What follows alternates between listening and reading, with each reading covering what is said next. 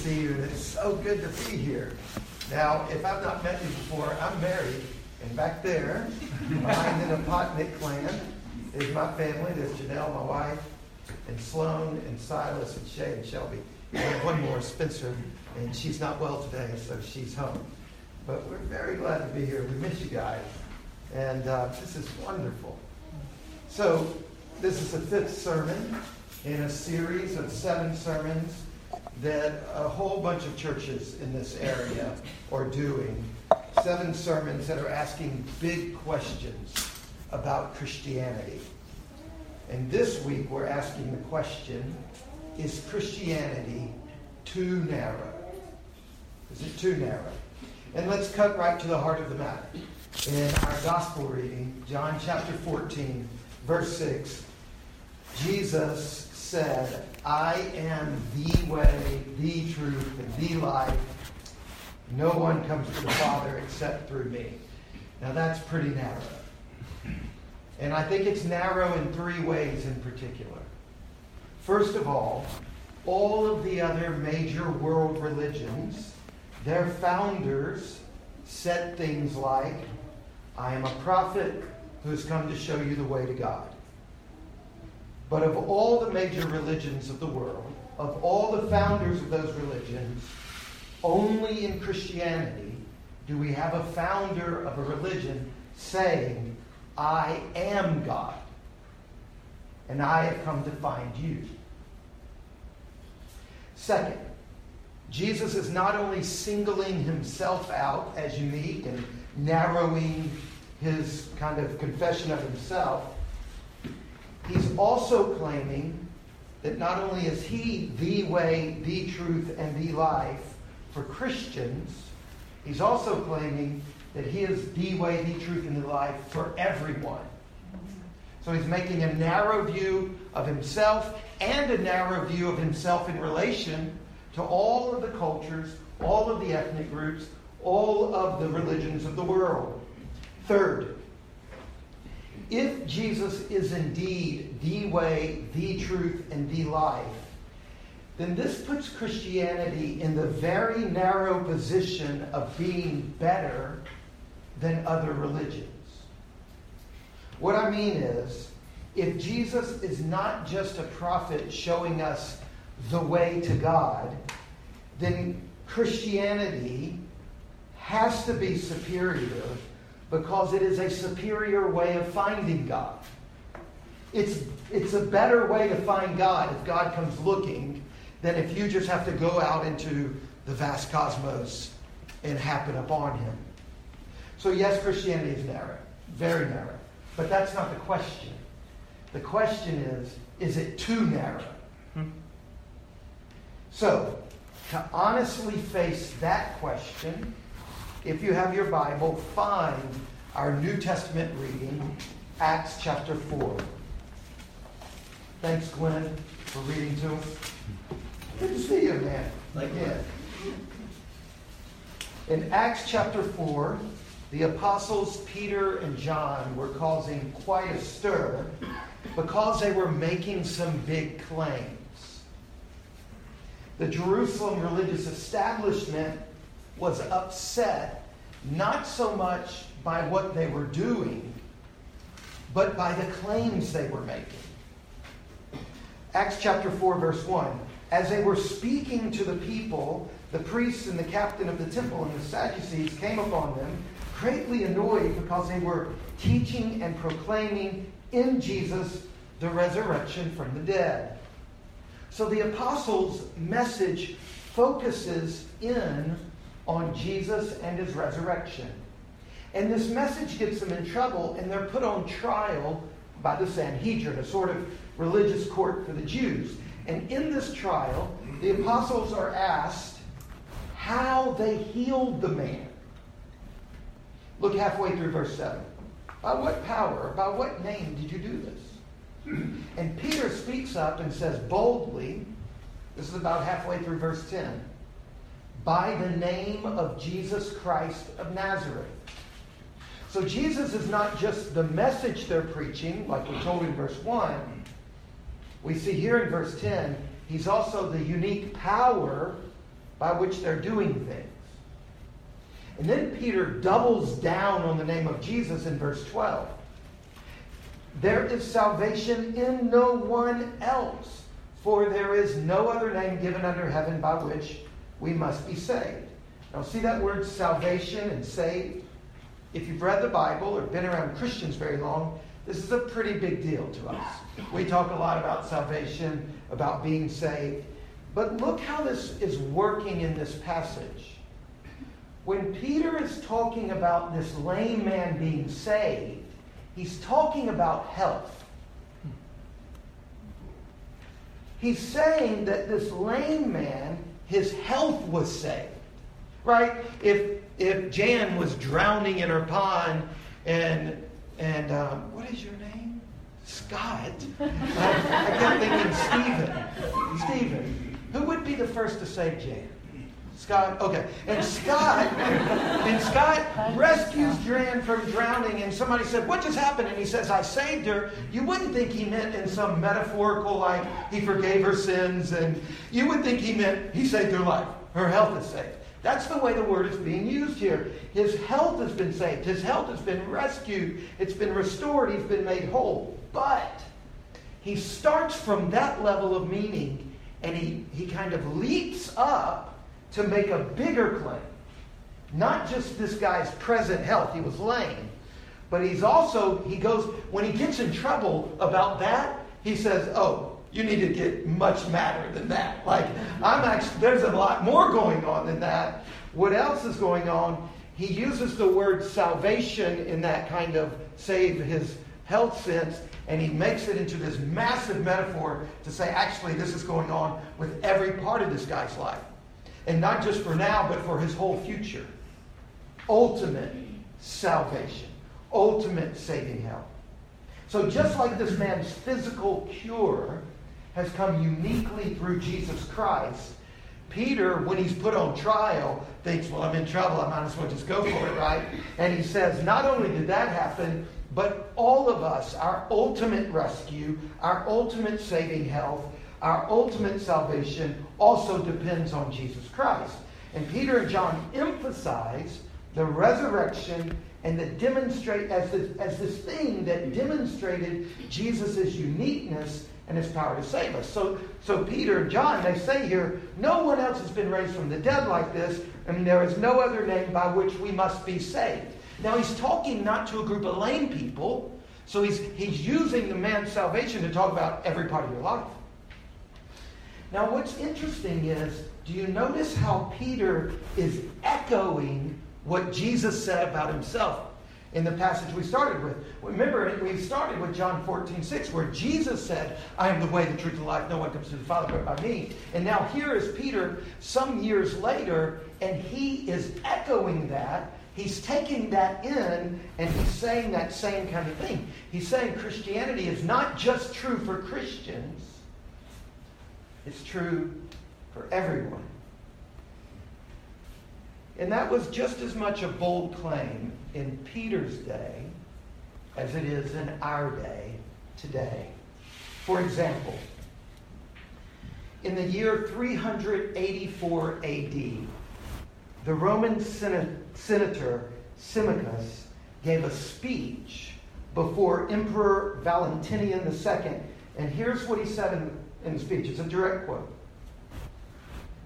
It is the same thing that we all worship. We all think the same. We look up to the same stars. There is one sky above us, one world around us.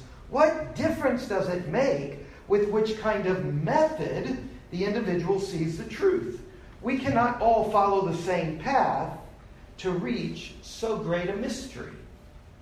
He was talking to a room filled with different religions. And he said, different paths, all the same religion. Now, doesn't that sound very similar to the way our society thinks about religions? There's an ancient Buddhist parable where a king in northern India gathered 5 or 6 blind men in his courtyard. Then he had an elephant led out in front of all of them. They had never seen or heard anything about an elephant. And each blind man They're kind of put in a circle around this and they said, okay, now touch this thing. They each touch a different part of the elephant. One felt its head, one felt its trunk, one felt its leg. And then the king asked each of them one by one, so what is an elephant? What is an elephant like? And according to what part they had felt, they answered, right? The guy who had grabbed a hold of the trunk said, oh, elephants are kind of like snakes. You know, they've got they're long and flexible. And another guy said, I don't think so. Elephants are more like stumps of trees because they've got a hold of the leg. So they're all arguing about what the elephant is. And this lines up with our own moral intuition about how to think about the different religions. All of the religions think they see the whole elephant, but they've all got their own angle on it. Nobody really knows anything but a little bit of the truth. So this goes way back in Buddhism. But we see it also in the 4th century in Rome. And this is kind of a gut view that we have in our world today. Now, there's something really good about this way of looking at it. Because on one level, the truth is bigger than any one person can ever see, or any one religion can ever really, absolutely grasp. But the story is saying something more than that. And what's happening is that the story is hypocritical. You see, when you hold this view that Buddhism has an angle, Islam has an angle, Hinduism has an angle, Christianity has an angle, Native American religions have an angle. When you hold this view, it seems like you're being humble and gracious. But here's the problem. You're saying that everybody else is blind but you. That all of the religions are blind men except the king. And you're telling the story as if you are in the position of the king. As if you can see the whole. But none of the other cultures, none of the other ethnic groups, no other religion can. You're telling the story as if nobody gets it but the enlightened American. You are alone. And everybody else is blind. So the only way you can say that none of the world's religions really see the truth is if you assume you have the knowledge you refuse for them to have. You're acting as if you yourself have this very kind of superior, comprehensive knowledge of spiritual reality, but Buddhism can't have that. Christianity can't have that. Nobody can have that except the enlightened person who puts himself in the place of the king. To say that no one can know the truth is just as dogmatic as saying, we're Christians, we know the truth. Or we're Buddhist, and we know the truth. Or we're Muslim, and we know the truth. In other words, you're being dogmatic in your judgment of everybody else for being dogmatic. So yes, Christianity says it's superior, but at least it owns it. At least it admits it and doesn't hide it behind a cloak of superiority. Christianity is narrow. It is, and it always has been. But the question is it too narrow? Well, as they say, the proof is in the pudding. Let's see, how does this narrow view play out over time? And if you were to keep reading through the book of Acts, you would see this paradox developing. On the one hand, these Christians who have the chutzpah to stand up in this multi-religious, pluralistic environment and say, we got the truth, the only way. No man comes to the Father. So you've got this super narrow view. And on the other hand, as you keep reading in the book of Acts, you see that these narrow-minded people, their lives are very generous. Their lifestyle opens up into the widest possible compassion and kindness and generosity. So you have this remarkable paradox of exclusive belief leading to an inclusive life. As you keep reading in the book of Acts, Christianity moves out, and it overflows Jerusalem, and it moves from its Jewish center farther and farther into the Greco-Roman world of late antiquity. It spreads across all of these boundaries. In the book of Acts, Christianity develops this radical diversity. It develops cultural diversity, ethnic diversity, socioeconomic diversity, and this has continued right up into the present day. Just take the issue of ethnic and cultural diversity. One of the unique things about Christianity is that it is the only truly worldwide religion. Did you know that? Did you know that over 90% of Muslims live in one place? A band of countries from Southeast Asia to the Middle East and North Africa. 90% of Islam. 95% of all Hindus are in India and the nearby areas. 88% of Buddhists live in East Asia. And then there's Christianity. 25% in Europe. 25% of the Christians in the world live in Central and South America. 22% in Africa. 15% in Asia. About 12% in North America. It seems almost certain that Christianity exhibits more ethnic and cultural diversity than any other religion. Christianity is not a Western religion. It is the only truly worldwide religion. And I'm not just talking about where it's located. I'm also talking about what it looks like in those various places. For example, Lamin Sanneh, he's a Gambian scholar of history and world religions. He's been a professor in multiple countries. He's been a professor at the University of Ghana. He's been a professor at the University of Aberdeen, which is not in Africa, it's in Scotland. He's been a professor at Harvard and Yale, which is not in Scotland, it's in America. And he has argued that in Africa, Christianity has helped Africans to become African. Renewed Africans, not remade Europeans.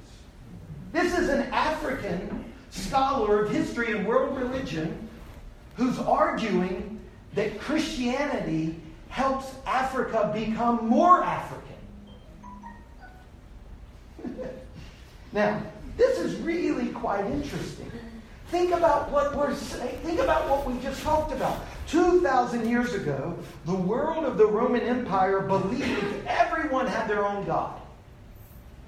That appears to be a very tolerant position. It appears to be a way of respecting all cultures and ethnicities and religions, and it appears to be a way of holding your position quite humbly. No one has the truth. Everyone has part of it. Everyone has their own God. And then right in the middle of that apparently tolerant view, Christianity comes along and says, no, there's only one God, and we know the one God. And it's not just the one God for us, it's the one God for everybody, and you need to know this one God.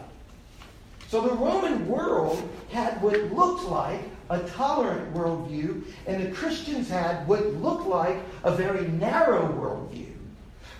But the way it played out, the way the Christians and the Romans lived was the exact opposite of what that looks like. For example, take the issue of sex. In the Roman world, the view of sex was based on honor and shame. It was based on the social order and hierarchy.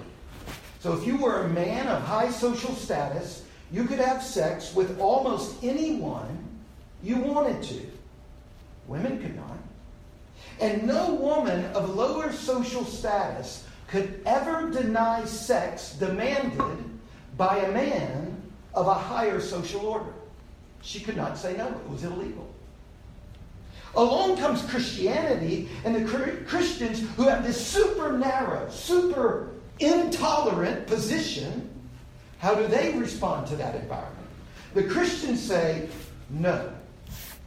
All sex has to be consensual and covenantal. It has to be done by consent, mutual consent, and within a covenant. Christianity invented consensual sex. For Christians, women are not properties or baby makers, and men are not lust machines or power mongers. So in Rome, a few women, noble women, got their bodies protected. But most women had no way of protecting their body. In the kingdom of God, every physical thing called a body is sacred.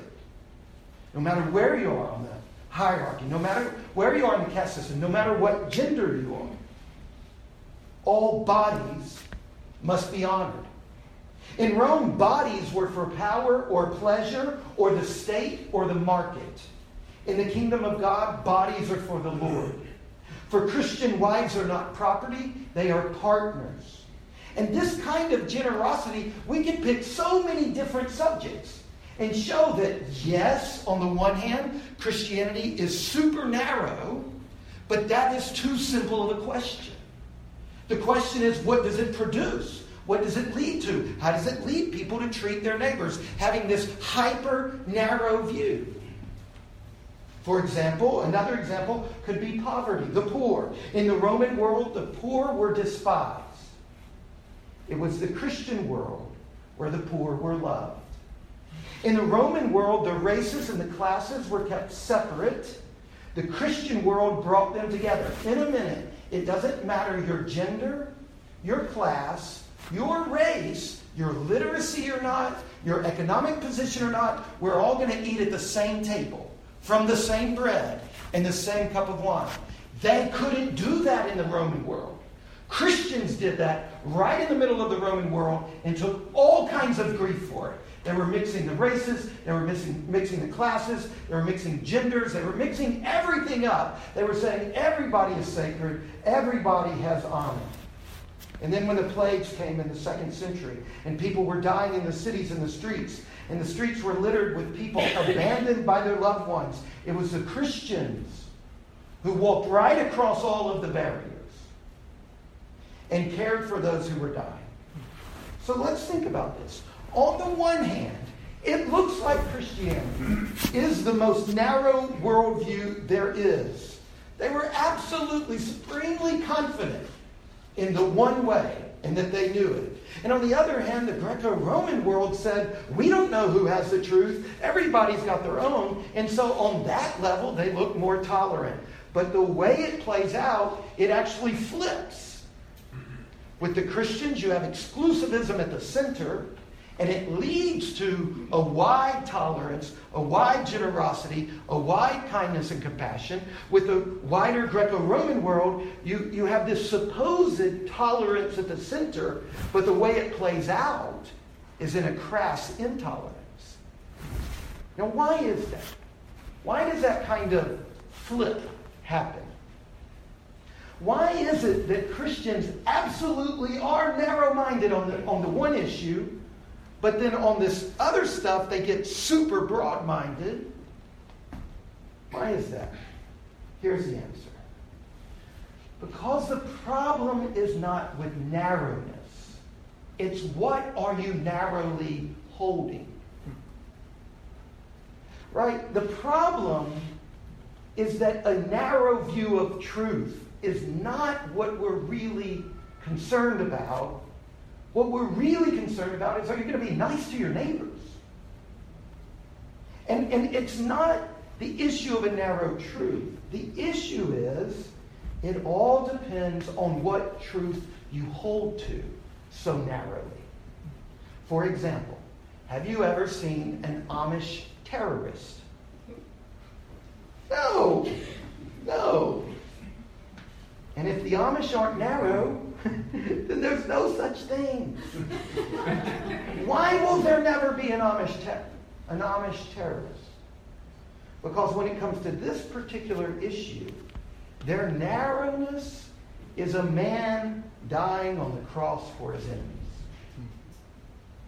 Jesus went to the cross to die for our salvation. Now, think about how that is telling us two things. On the one hand, it's telling us you need to be saved.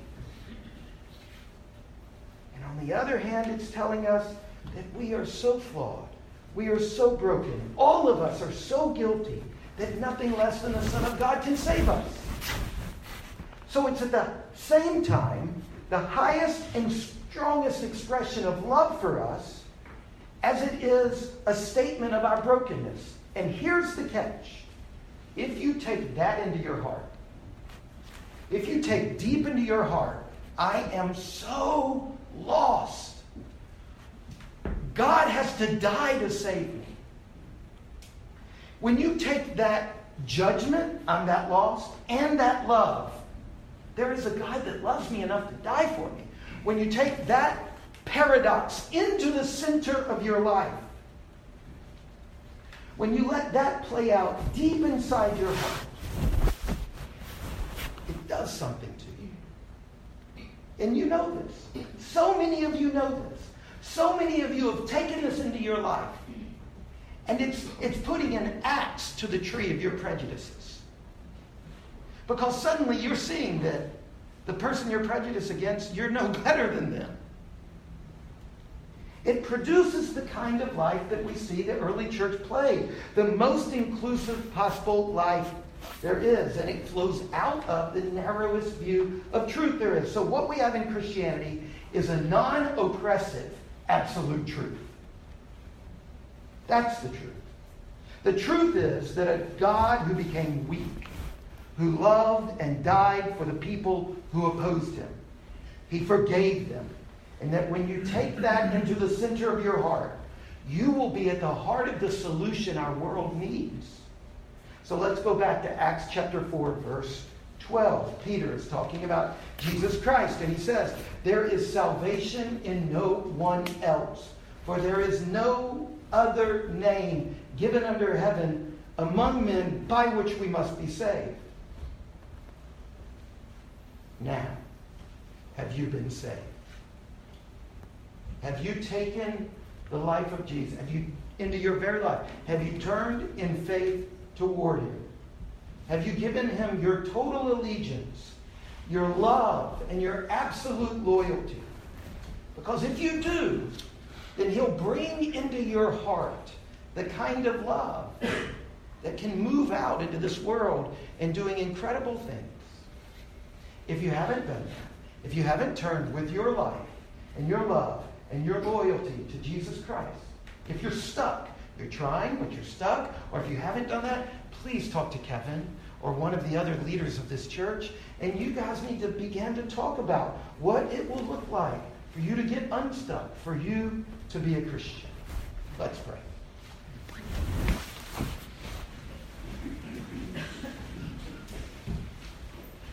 Father, thank you for sending your own Son, the Lord Jesus Christ, to die for us and to save us. Thank you for loving this world so much. In Jesus' name, amen.